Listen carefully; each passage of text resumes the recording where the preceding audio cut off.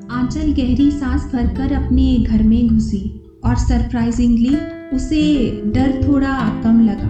अपने living room के सोफे पर बैठी वो एक गहरी सोच में डूबी हुई थी कि तभी उसका फोन बजा।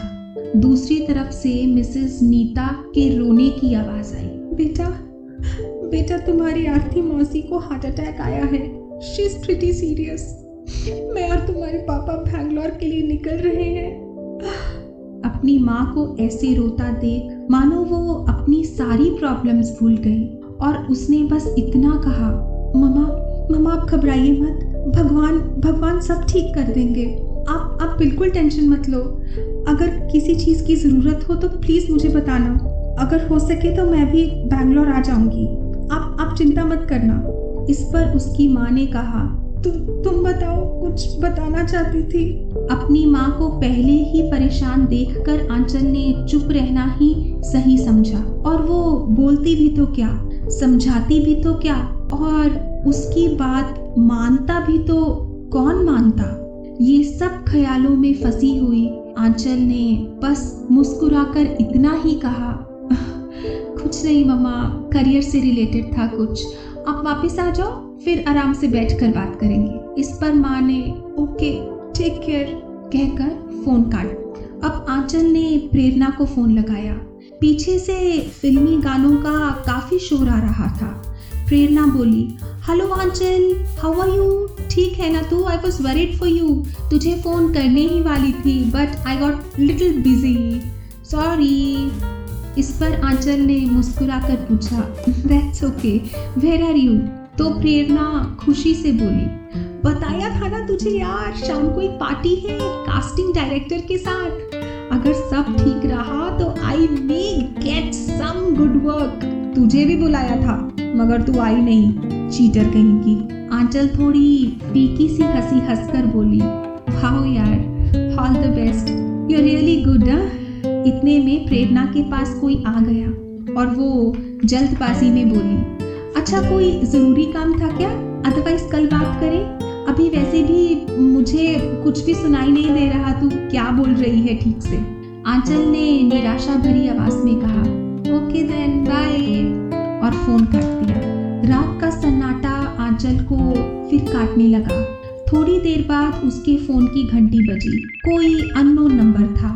आंचल ने थोड़ी थकी हुई आवाज में कहा, हेलो। दूसरी तरफ से आवाज आई, हेलो आंचल जी, मैं प्रतीक बोल रहा हूँ। आप सुबह मुझे हॉस्पिटल में मिलने आई थी, याद है?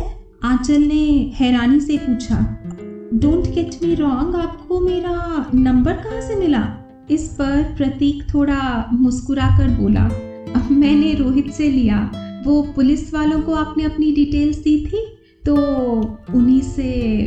इतना कहकर वो चुप हो गया। फिर बात को आगे बढ़ाता हुआ वो बोला, आप ठीक हो?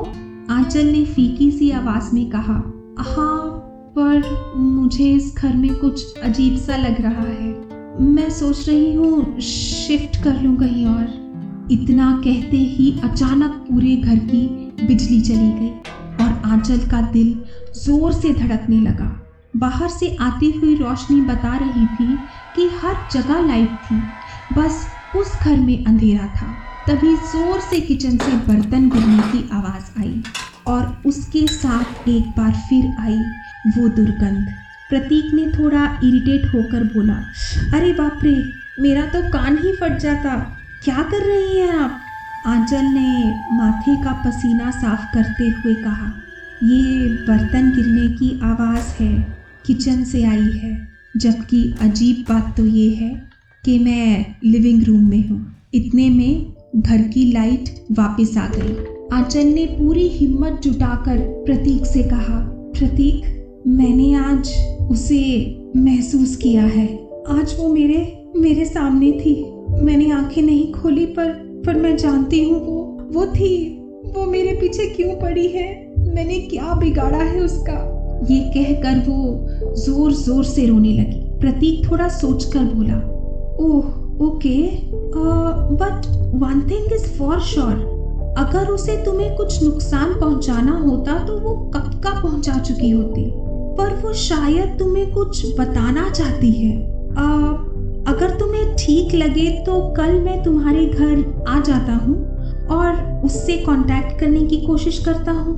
अगर हमारी तरफ से कांटेक्ट हुआ तो शायद वो अटैक ना करे। आंचल को कुछ समझ नहीं आया, पर वो इस वक्त किसी भी चीज़ को आजमाने के लिए तैयार थी जो उसे इस डर और दर्द से राहत दे। ये सोचकर उसने हाँ कर दी।